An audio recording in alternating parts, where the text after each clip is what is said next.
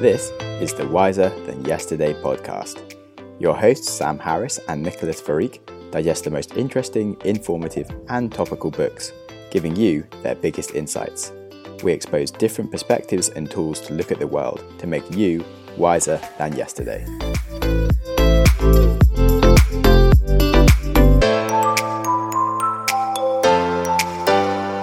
Hey there, listener, and welcome to the Wiser Than Yesterday podcast. My name's Nico, and as usual, I'm here with my good friend and co-host Sam. And this is our first book review in our series on investing. And we have just finished talking to my daughter about the economy, A Brief History of Capitalism, written by Yanis Varoufakis. Yanis Varoufakis is a Greek-Australian economist and politician. He initially started his career in academia. He has a PhD in economics, I think. And in 2012, he became the economist in residence at Valve, which is of particular interest of me because I have a lot of interest in the gaming space. And so Valve is one of the biggest gaming companies out there.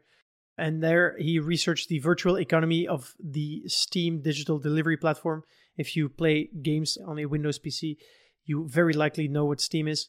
And so that's actually where I knew him from. Initially, when I saw that he wrote a book about the economy, I was immediately interested. But anyway, after his time at Steam, he became the Greek Minister of Finance for a few months.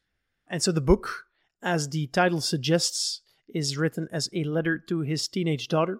And very surprisingly, in my opinion, he wrote it in 9 days only. So it feels like this is just him putting his thoughts to paper on, the economy and how he looks at capitalism. And so it's throughout the book, Varoufakis wears his expertise lightly, and he does really write as a parent whose aim is to instruct his daughter on the fundamental questions and concepts around the economy and capitalism, etc. Yeah. I think what I really like around the fact that it took him 9 days is the importance of knowing exactly who you're writing for. And then when you do become like an expert at something, you are just able to express something clearly. And he kind of knows exactly how the economy works in all these different ways and how to just make that simple for someone. Well, it wasn't that difficult for him to just say all this stuff. And you're like, oh, if only you knew this, why aren't your teachers teaching you these things? And it's just all that stuff that you should sort of know, like why does the world work in these ways and what does the economy mean when people sort of study economics and stuff. I tried to speak to my uni friends, like, what do you do in an economics degree or something? And I still don't really know. But then, like, this was much more useful, like, knowing questions that he answers around, like, why do things make profit and how can wealth exist without debt and why do economic crises happen? And you're like, this is really useful to learn. Yeah, very true. Fully agree. I myself studied economics, so I have like a 6-year, I have 2 master's degrees in business and economics. Supposedly, I would have known all of this.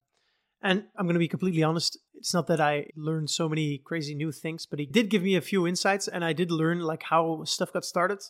And so I'm kind of proud of the framework that I started building in my head with our last episode, around, the whole world revolves around creating value, and the way you store value is important and all that stuff. And I think this is in the future going to tie into every episode that we do.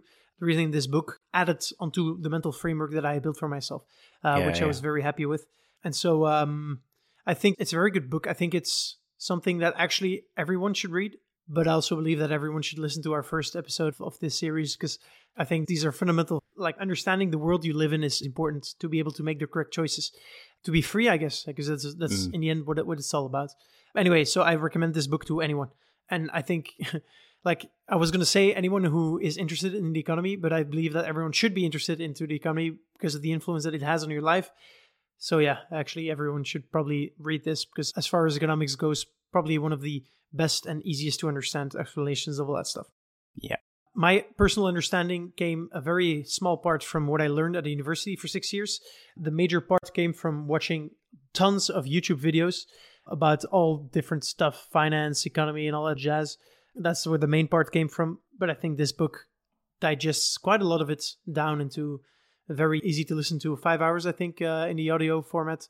And yeah, written book isn't that long either. It's a nice read. All right, so enough praising the guy. Because there's some things I didn't agree with in the book. There's some things I did agree with, so let's talk about our takeaways. Sam, what did you take away?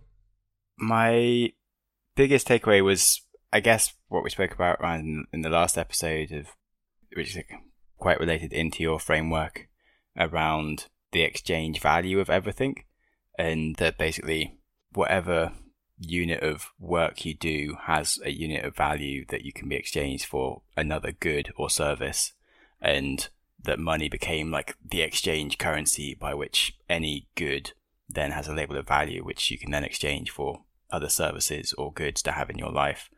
And that is kind of the first initial building block of what like economies are based on to kind of grasp. If I understand you correctly, so money is a way to track value.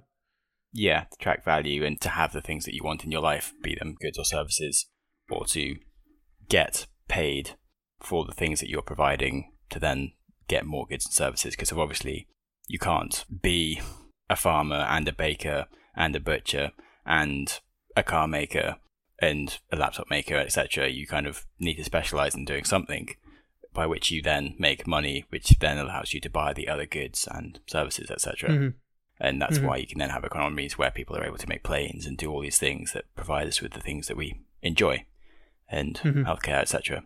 And he has a nice story within the book where he talks about how these markets kind of created themselves, and different forms of currency would happen in like prisoner of war camps where they got delivered stuff by the Red Cross.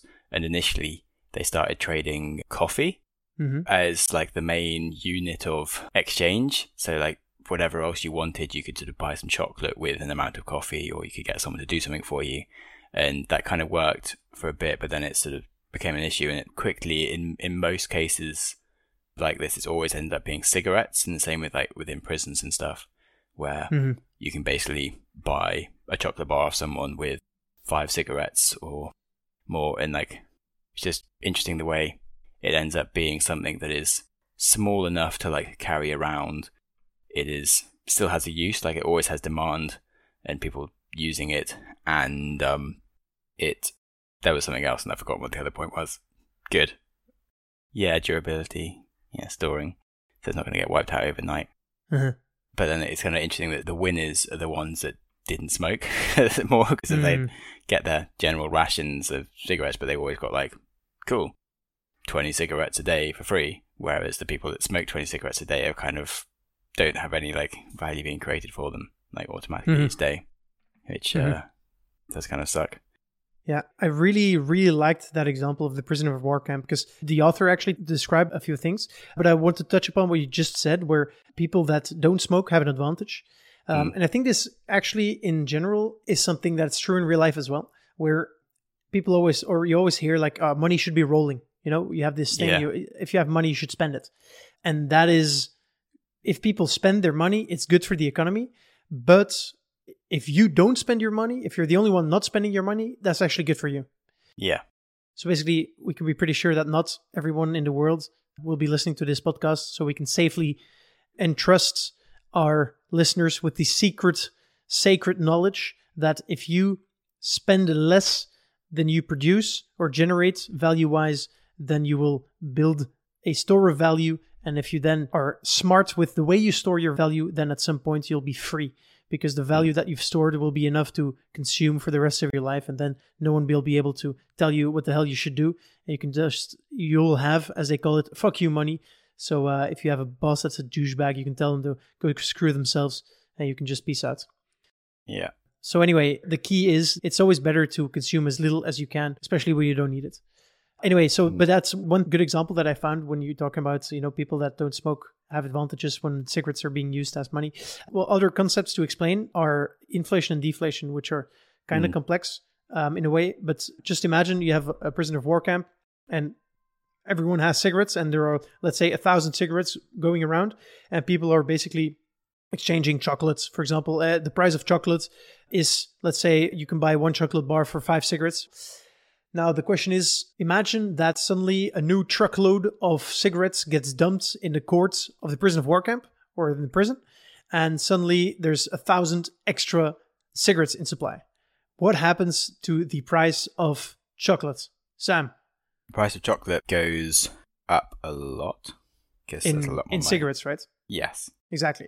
So there are more cigarettes, and let's say that the cigarettes are equally divided, so everyone suddenly has twice as many cigarettes, then suddenly people will be willing to pay more for the chocolates. Yeah. So suddenly someone that had a lot of chocolate and not much cigarettes is kind of wealthy, whereas someone that was storing all their cigarettes and just sold it for chocolate is like suddenly lost half their money basically because it's worth half as much. Yeah, exactly. Because if you had, let's say, 50 cigarettes, with those 50 cigarettes, at some point in time, buy 10 bars of chocolate. But the moment the 1,000 new cigarettes came into circulation, the money supply effectively doubled, which means that you can only buy 5 chocolate bars in theory. I mean, it's not going to be perfect. Well, in this case, it can be actually. But indeed, the amount of value that you consume with the value that you've stored in cigarettes actually reduced. And so this is very easy. Well, this is the same what's happening in the economy today. So basically, central banks are printing extra money. And this results in, money becoming less. And so they aim for a inflation rate of 2% each year. So they want the value of money to decrease by 2%. So they want everything to become 2% more expensive each year, because that will motivate people to spend money. Because in the end, economists want people to spend money in order to keep the economy rolling. And so if the inflation rate is about 2%, that means that everything becomes 2% more expensive each year. And that will motivate people just enough so they don't postpone purchases too much. So if you need a new car and you know that the money that you have now is going to be able to buy a lower quality car next year, you might as well buy the good quality car this year, etc. Does that make sense, Sam? It did make sense. I do feel like it's a bit more clouded than I'd like it to be. Yeah. As in, I want it to be like simpler than the book, and I feel like reading the book might be easier. Yeah, fair enough. It's clear that I don't fully understand it, because otherwise I would be able to explain it more simpler or easier, which actually is a compliment for Varoufakis, who clearly understands his shit well, because if he only needed 9 days to write a book, which is really comprehensible, it's pretty good. Just one more point that he also makes, and that is deflation. So you have the inverse of inflation is deflation. And so he imagines a scenario where there's a big bombing on the prisoner of war camp, and everyone, especially the smokers, start smoking up all their cigarettes because they're scared they're going to die. And so if you're going to die, you might as well consume all the nicotine you can, because that feels good. And so by the end of that night, people are still alive, but the number of cigarettes has been cut by 10. So instead of 1,000 cigarettes, you suddenly have 100. And so at that point, chocolates becomes cheaper. So you will need fewer cigarettes to buy the same amount of chocolates. And that is deflation. That is something that economists want to avoid, especially central bankers. It's their job to avoid deflation, because if there's deflation, supposedly people are going to postpone all their purchases, and then the economy is going to come to a grinding halt, and that's going to be a disaster. Yeah, which is one of the issues around capitalism and why you're just constantly seeking growth, and that's a problem for the world with a place of finite resources and stuff, and where we get into all the other issues, which is interesting. I also like the point he made around sort of finding the market value, as in what we just spoke around is sort of the value of the exchange always changing, but like the market decides the value of something, and that is something that kind of just comes up often in economics. Of that's why you have trading of stocks and shares and things, and people try and buy a stock when it's undervalued because they think it's going to like go up in value to find its true value, etc. Or the opposite of it's going to be trading at like 100 times its sort of profit levels, and it's sort of overvalued in the market, and people will short it because they think it's going to sort of reach its true value, where it's going to be much lower than it currently is. And in the prisoner of war camps, they found that things initially, when people didn't know that much, like when there wasn't communication, people were trading stuff between different areas. Like the Italians were paying more for coffee, and the British people wanted more tea, and people were finding these sort of incorrections in the market value between different areas, and they were initially able to make profit on that arbitrage sort of options. But then as people saw what was going on, the value of tea and coffee became standardized, which was just like a nice enclosed way of showing that with like a few items, which then sort of makes an analogy to the whole world kind of thing. Yeah. But it shows you how like trade routes happen with buying something in China that's cheaper to then sell it over in Africa, etc., with the whole trade routes of history, and now still the same. I found his use of the prisoner of war camp super useful as a tool to explain difficult concepts in like a very small, tight-knit community or economy. Because indeed, like in the end, what merchants do and used to do is they purchase stuff where it's abundant and they bring it to a place where it's in short supply. That's very basically what merchants are doing. And so in the end, the only thing they're doing is arbitraging. So they're finding inefficiencies in the market, and inefficiencies in, let's say, the 17th century sense was, location. It was very easy to get pepper, for example, spices in India. In India, there were a shit ton of spices, but in Europe, there were none. And so they were in huge demand, and people were willing to pay a lot of money for pepper in Britain, for example. And so you could make a fortune by just buying pepper cheaply in India and bringing that pepper and selling it to the markets in Britain. And so in the end, merchants are the old arbitragers. And now, of course, the arbitrage is because markets are becoming more and more inefficient. There are fewer and fewer arbitrage opportunities. Yeah. One interesting fact that the book made me realize. So first is the economy. When did we start speaking about the economy? So let's go back in time. Let's say 15,000 years. Let's say Sam and I were living then. We were in a tribe together, walking around, sleeping in caves, trying to hunt animals in Europe or in Britain or whatever, gathering fruits and berries and all that stuff. And so at that point, there was no such thing as the economy until the moment that humans started becoming sedentary. Because the moment we started becoming sedentary, we started to cultivate grains. And one of the cool things about grains, and the key difference between grains and meat or vegetables or fruits, for example, is they don't spoil that fast. So you can actually keep grains for quite a long amount of time. And so only from that point was there a thing called a surplus being created in the economy. Let's say you find a mammoth, you kill a mammoth, you have a shit ton of meat. That meat is not really a surplus, although it can feed your tribe and probably 5 other tribes as well, because it will spoil after a few days and then it's unedible. However, if you're able to cultivate wheat on land, if you have too much wheat for your tribe, you can actually start selling that wheat to another tribe. And so from the moment people became sedentary and had food that was non-perishable or semi-perishable only, then at that point only was there talk of a surplus and could also start talking about the economy. Because only from that point, there was something you could trade and some record keeping to be done. And at that point, that writing was invented, that government, that armies were invented, because government does not add real value. Government is there to manage a group of people. Army is there to protect a group of people. But again, all of this would not be able to work if that group of people didn't have a surplus of value created. Does that make sense, Sam? Did I explain that well? Yeah. Yeah, I like that. Certainly makes sense. Thanks. So I did understand it slightly. For sure. It was, yeah, thanks, man. Yeah, it came across pretty obviously, really is. And when you're just living sort of whatever you have like perishes, there's no real like long-term value of it. It's sort of, you can give it away, it doesn't really matter. I mean, you can obviously, like I was saying earlier, you kind of get more bespoke stuff now in the current world where like someone's making planes, someone's making components of those planes, etc. And you're able to exchange that for whatever the hell you want in your life. Whereas before you had like a specific component in the tribe, but you kind of just had to all just work together and you didn't really become wealthy as such. You just sort of did the foraging and stuff. Maybe someone understood more about health and helped people, and someone was better at hunting and other people were better at cooking. But as a unit, you just kind of existed.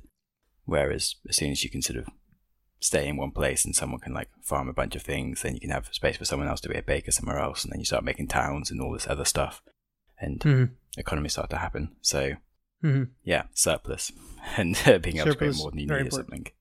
Yeah, and in the end, that's what it's all about, right? In our last episode, we talked about your job is to create value, and the surplus of value that you generate is actually what you can take for yourself. So let's say if you take some kind of item as a resource and you turn that into something more valuable, let's say that I'm an artist and I take wood and I turn that into wooden sculptures, the surplus that I create from the point until it becomes a sculpture is actually my added value to society. And so in the end, society is all about creating more and more and more surplus. And so maybe we can touch upon that later. Well, we should touch upon that later. So he says that our profit-seeking world is actually what is killing the earth and nature and the environment. I agree that it's the current system that is. And so he proposes some solutions. And I think there's other solutions that might work as well, that are more realistic or feasible.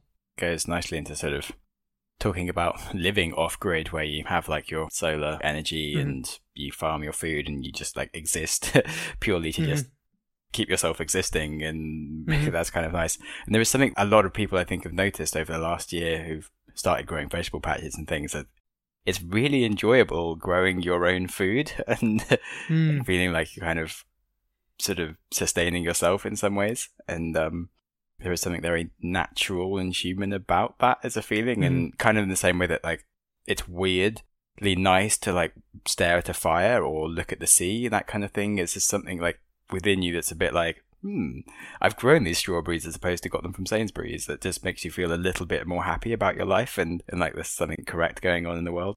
And it tastes better, right? Yeah. Yeah. In some magic way. Even if they taste exactly the same, if you made them, they still taste better. Yeah. Yeah. No, I fully agree. I think there's definitely a case to be made for living off the grid, but for me, if you decide to go live in the middle of nowhere and have no contact or no economic interaction with the rest of society, you're basically stepping away from the game of capitalism, which is fine, but you're just not partaking in it anymore. I actually think that a lot of people would be a lot happier if they did that. I commend people who do it. I think it's great. And honestly, I mean, this is a very far tangent, but I've said to Hannah that I think an ideal place for me to live long term would be some relatively small community that is almost, self-sustaining. So you would obviously need some services that are like, for example, electricity. Like you're not going to generate your own electricity. Actually, now with solar panels and stuff, that might be not true anymore. But let's say running water and all that stuff. So there's some basic necessities that I would like.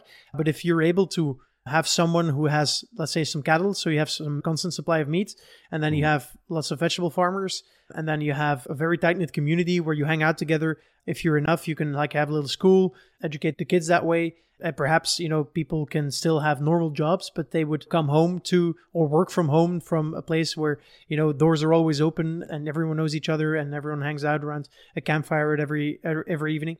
I think that's something I'd probably be very happy in, Cool. So the next show, Nick is going to become a born-again Christian and join a cult. And No. I want to do it with interesting people. So, listener, if you're in, give me a call. Born-again Christians are very interesting. That's not just them. That's true. Yeah, but I'm not saying. Yeah, sorry. I didn't mean they're not interesting. I'm saying that's I would do it from probably more from a Buddhist perspective than a Christian. Yes. Where you disconnect from everything that needs your attention. You would do lots of meditation and all that stuff. Yeah. Anyway, so that was my very long tangent. But let's talk a bit more about the book. So one of the very interesting parts that he talks about is the creation. So the point at which we actually went from feudalism, which happened around the Middle Ages, to capitalism. And that happened in Britain in around the 16th century, if I'm not mistaken.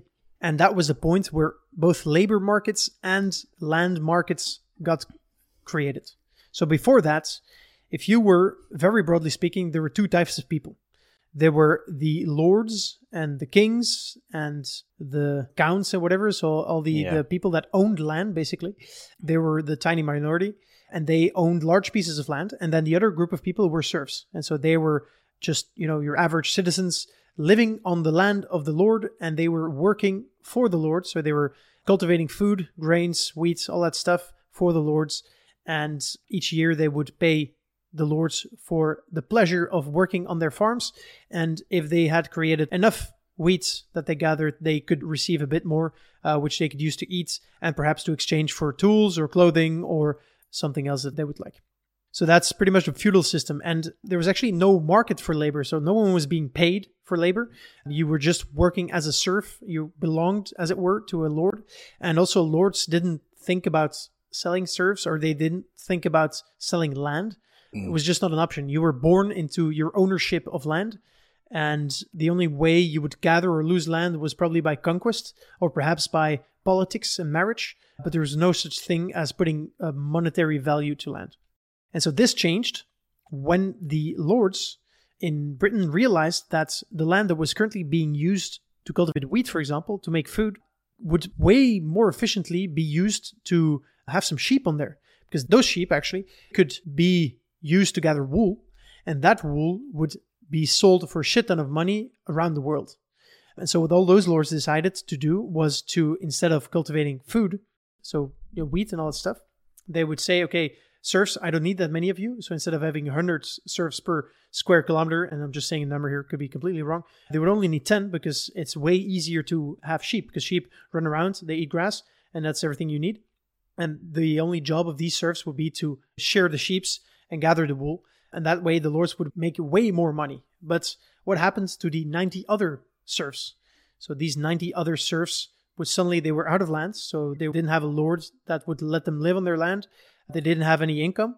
They didn't have any food because they used to work the lands to gather food, and they would use that to eat, obviously, and then exchange for everything else they needed. And so they were actually homeless, and they were incomeless, and they were deep shit. And so at that point, they went to the nearest village and they said, please, I'll do anything you want as long as you give me some food and some shelter. And that was when the labor markets started. And so that's labor markets. And then the real estate market, because the lords actually realized that you could calculate the return on investment of land, right? So if they had a piece of land, let's say 1 square kilometer would have, let's say 100 sheep. Again, I have no clue if that's even remotely correct, but those who give a certain amount of wool would be worth so much on the free markets. And so they could actually start putting a number on how much they wanted to rent out the land for, because they had so much land that they were willing to rent it out to entrepreneurs or these previous serfs who would decide to start their own companies and start herding some sheep on the land that they would borrow from the landlords. And that's where the real estate markets emerged. And yeah, we still see the remainders of that today, because today there's still a real estate market where you have a piece of land that can generate income by whatever you decide to put on it. And same with labor. In general, your time is worth money, and most people exchange their time for money or their labor for money. Mm. Was that interesting, Sam? Did I talk way too much? A little long. Ah, sorry. But I think it did sort of tell the story. It was an interesting time back then. And it was kind of absurd the way people were sort of just born into like owning stuff. And if you go back even further, like around by the whole history of slavery with like the Romans and the Greeks and stuff, it's just a strange concept. If you look at like back from like especially just groups of people, and then kind of becoming more tribal to the point where it then got to the point where people were owning land and stuff. It's only with the surplus of things do you then start having that. And I think he also made a nice point that linked into it around why the British colonized Australia instead of Aborigines invading England. And it was because they had the fertile land and they were creating surplus.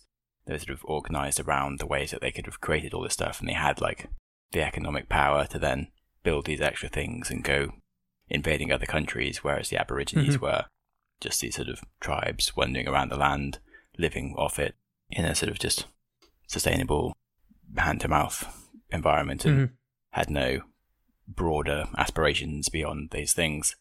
And that kind of fits into what you kind of explained quite nicely, and sort of a lot of the book sort of makes sense. Other parts of the book, as it sort of it gets explained along, is quite nice. Yeah, some good examples, and I agree. And so you make your great points, and I think it brings us to kind of the conclusion of the book, because if you read the book and if you look what kind of politics he's into, he's very progressive. He's very left-wing. He never uses the word socialism, but if you think about what he says, it's clear that he is a socialist. He refers to Marx as the writer of one of his favorite books, and apparently, but I didn't know that because I haven't read Marx. A lot of the points that he makes is something that Marx said as well. And it's pretty clear that he's very socialist and in favor of like a socialist mechanism, and he's not too fond of the free market.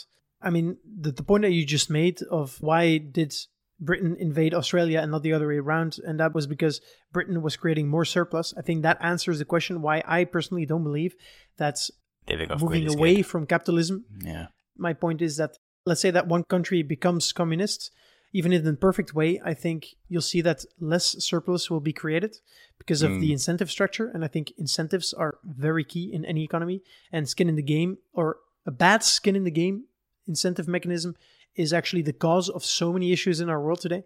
And so I don't believe that something communist or socialistic will be, one, sustainable, and two, I think we'll see the same where capitalist countries will advance faster and more than communist countries. And so in the end, you'll have the same dynamic with Britain and Australia, where the ones that had more surplus will be the ones being victorious over the ones that didn't in the end.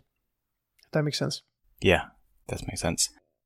But my only issue there is that you said that this is the point that you wanted to end on, and we did discuss the one other thing before the show of what we wanted to mention around the points he makes between experiential value and exchange value, and that there are some things that you sort of can't buy, and if you try and put a price on them, it's actually a bad thing.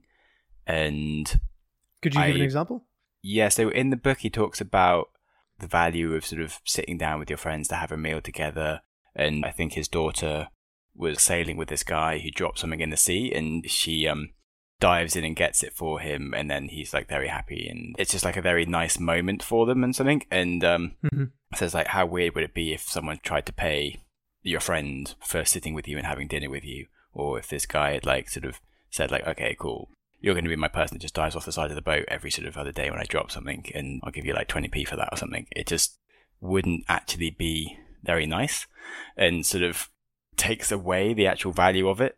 Or and there's just some things in life that you can't really buy with money. You can't make someone love you. You can't like do these kind of things. You sort of just, they just kind of exist.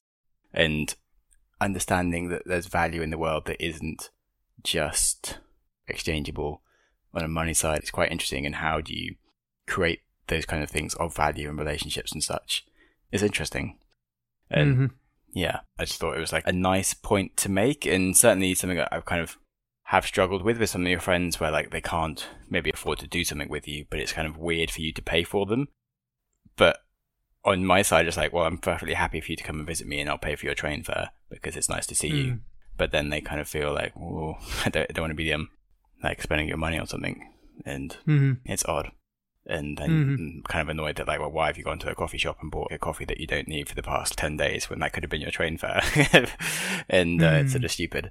Yeah, I agree. The whole experiential value against exchange value, because that's what he's talking about, I haven't fully wrapped my head around it, because my initial thought was that calling them different types of value for me felt unnecessary, because I feel like they're both value. So let's take the example of his daughter diving in the sea to return something that someone lost, that someone dropped.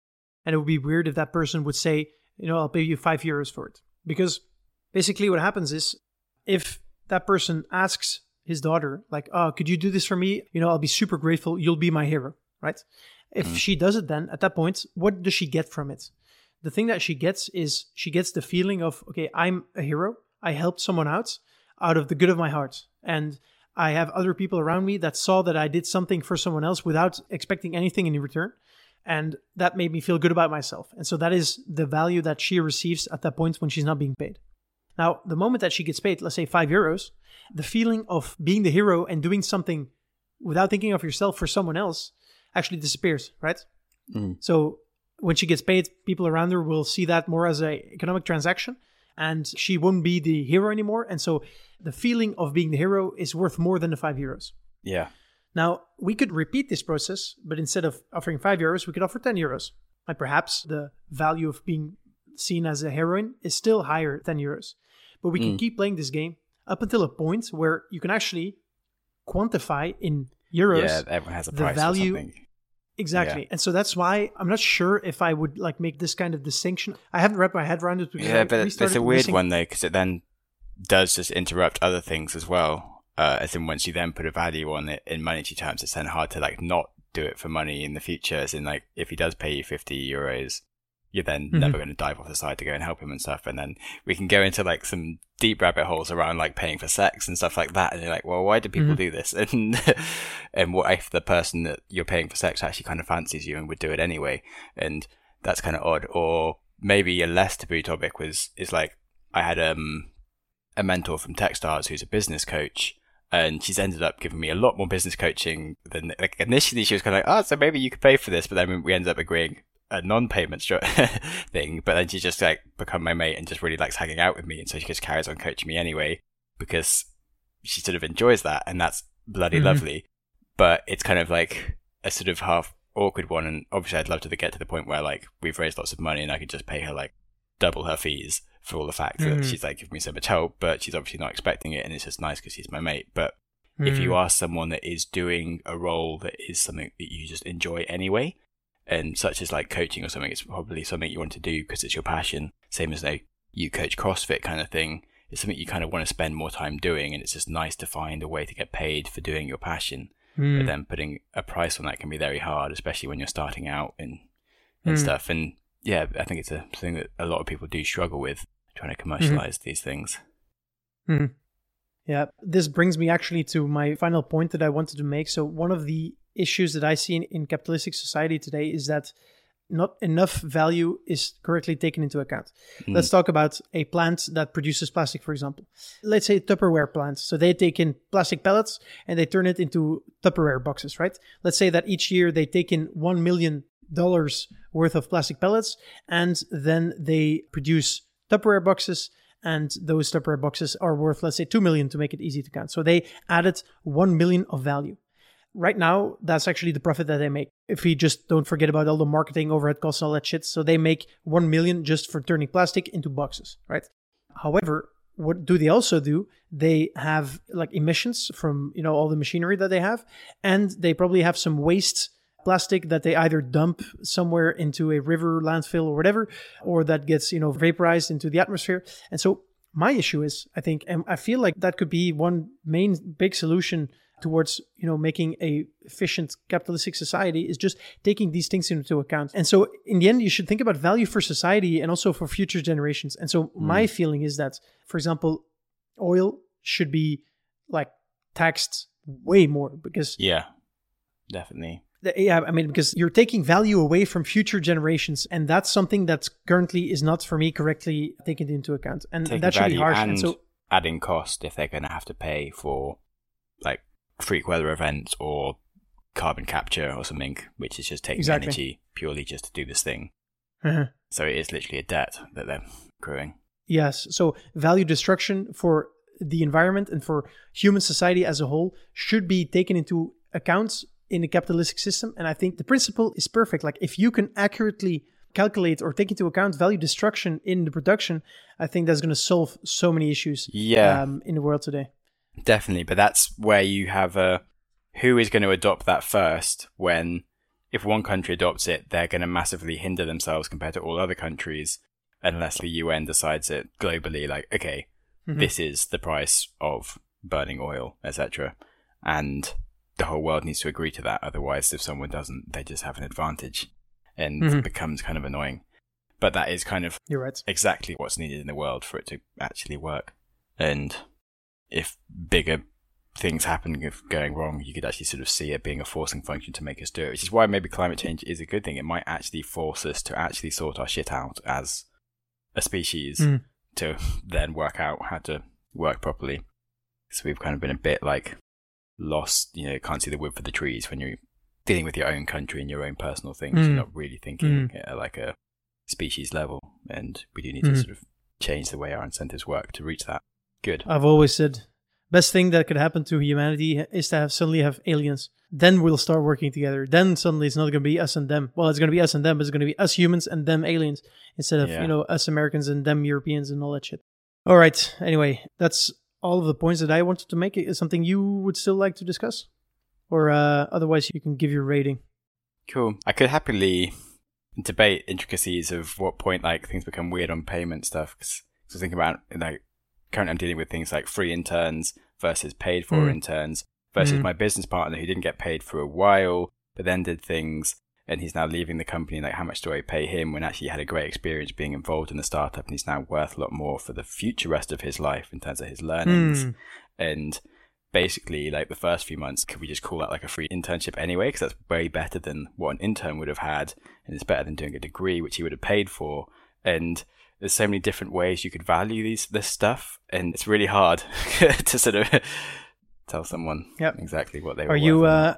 Are you asking me for tips for how to sell that, how to sell that to him? Yeah, okay. So basically you're an intern, right? And it hasn't cost you any money to get this degree in doing a startup, and now you're going to earn so much more for the rest of your life because of this. So maybe you could owe us £5,000 for the next 2 years. We'll put you on a 20-year payment plan. Thank you. Yeah. That could be fun. No, I think this is a difficult one. I obviously don't know all the ins and outs of everything that transpired, but in a way, I agree that there's some things you should personally also take into account. When you take a job, the value that you get is not only what you get paid, right?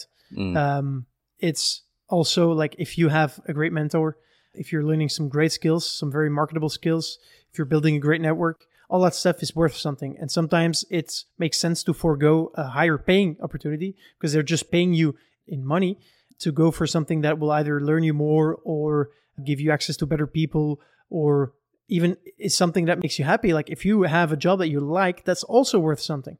And these are all very hard to quantify, obviously, but I think they are all quantifiable. And because so many things are not yet quantifiable, I think that's one of the main reasons why capitalism, because I still need to think about this, but that's what I like about this book. It has accelerated my thinking, give me more points to think about. It's a very relevant addition, actually, I think, to the book's whole discussion, really, in terms of where do you get your value from and what is the value of money in exchange for the other things and how much value is the other stuff that you're creating. And suddenly I interviewed the founder of Siri, and he said like he never took a pay rise. He always basically went into a different job where he'd just be learning more and was always back at the bottom because he just wanted to optimize for learning and growth and experience and like a network and this kind of stuff. He never really went for salary, but obviously you need to have enough money to be able to do that. And that's generally been my philosophy, but it's important. So Sam, what was the value of this book for you out of 10? I would put it as a 9.5, maybe. Wow. I think like it's one of those books I would definitely tell anyone to read, even if they were good at it. Like you studied economics and you valued it, or someone that has like a 0 in the understanding of the economy would still really gain from it. And it's also just very readable and enjoyable. So yeah, I feel like everyone should read this book. As we mentioned, I think it's one of those books where you sort of feel like you know everything that it tells you, but it all suddenly makes a lot more sense. If that makes sense. Fully as an explanation. Yeah. And it was just great. It makes you go, oh, cool. All of these things I've seen in the world, this is why they're like they are, and this makes sense, and I'm pretty happy. So for that, I thought it was good. I'd rather reread this book than reading some other books that go deep into stuff that I could probably forget about. So yeah, if I was to read... I haven't read the rest of the books in the series yet, so I might completely change my opinions. But I do feel that like this might be like my go-to single book of like economies. Yeah, what are they again? And I'd be like, okay, cool. So we'll see. All right. But I really liked it. Cool. So for me, I also think it's a great read. One of the things that kind of annoyed me was, and this is probably very personal because like his views on capitalism and conservatism, progressiveness and all that stuff are slightly different from mine. So I'm more of a free market economist and he's more of a socialist. And that's why I sometimes didn't agree with his views, although he's very eloquent in trying to convince me. So it did make me think, but I found it almost too opinionated. That being said, like he's not even trying to not be opinionated, right? He's writing a letter to his daughter. So yeah, I mean, I'm giving like pros and cons here. Anyway, I'm gonna stick with an 8. I was initially going to go less, but then I realized that this book was never supposed to be like a handbook for anyone, you know? It's more his views, like how he would explain stuff to his daughter. And to be honest, I noticed, so I have 3 sisters, and I noticed that my 2 youngest sisters, especially, although being raised in a well-off family, they look at things differently. And it could be because both of them haven't started working yet, but they're both extremely like socialist / almost communist. So it's going to be interesting to see if that changes. I just want to say that I think this is a really good book for them as well, because they're going to really like it, you know, because it echoes their worldview. But so yeah, an 8 for me. So yeah, that rounds up the episode. I think this book is a may read. I wouldn't call it a must read. I think there's more essential books out there, but I think it's, I was talking about why Buddhism is true, Sam. So. Oh yeah. Okay. Yeah, exactly. Good at that. That's even more important. But anyway, good book. Do recommend to everyone. So for next week or next episode, we are reading The Intelligent Investment, one of the most Lindy books on investing there is, written by, I think, Benjamin Graham, who was the mentor of none other than Warren Buffett. So a very Lindy book. And yeah, it's going to be more in depth on stocks. So this was all very high level, very conceptual, very philosophical. And that book is going to be way more practical. And it's going to teach you, if you want to invest in stocks, how you should approach that. All right. So I hope you enjoyed the episode. If you want to talk to us, feel free to come hang out in Reason, which is Sam's app, which is where he and I listen to our podcasts, and you should probably also listen to this one. Highly recommend it. It's easy to talk to us, and let us know what you think. Thank you very much, and see you next episode. Cheers. Thanks, Nico. Thank you for listening to our podcast. If you like what you heard, feel free to give us a rating and share with your friends. If you'd like to ask us a question or give us a comment, feel free to join us on Reason. Reason is Sam's startup that is building a social podcasting app. It is a place where Sam and I listen to podcasts and share ideas and insights. It'd be great if you would hang out with us there. Thanks again, and speak to you in the next episode. Cheers.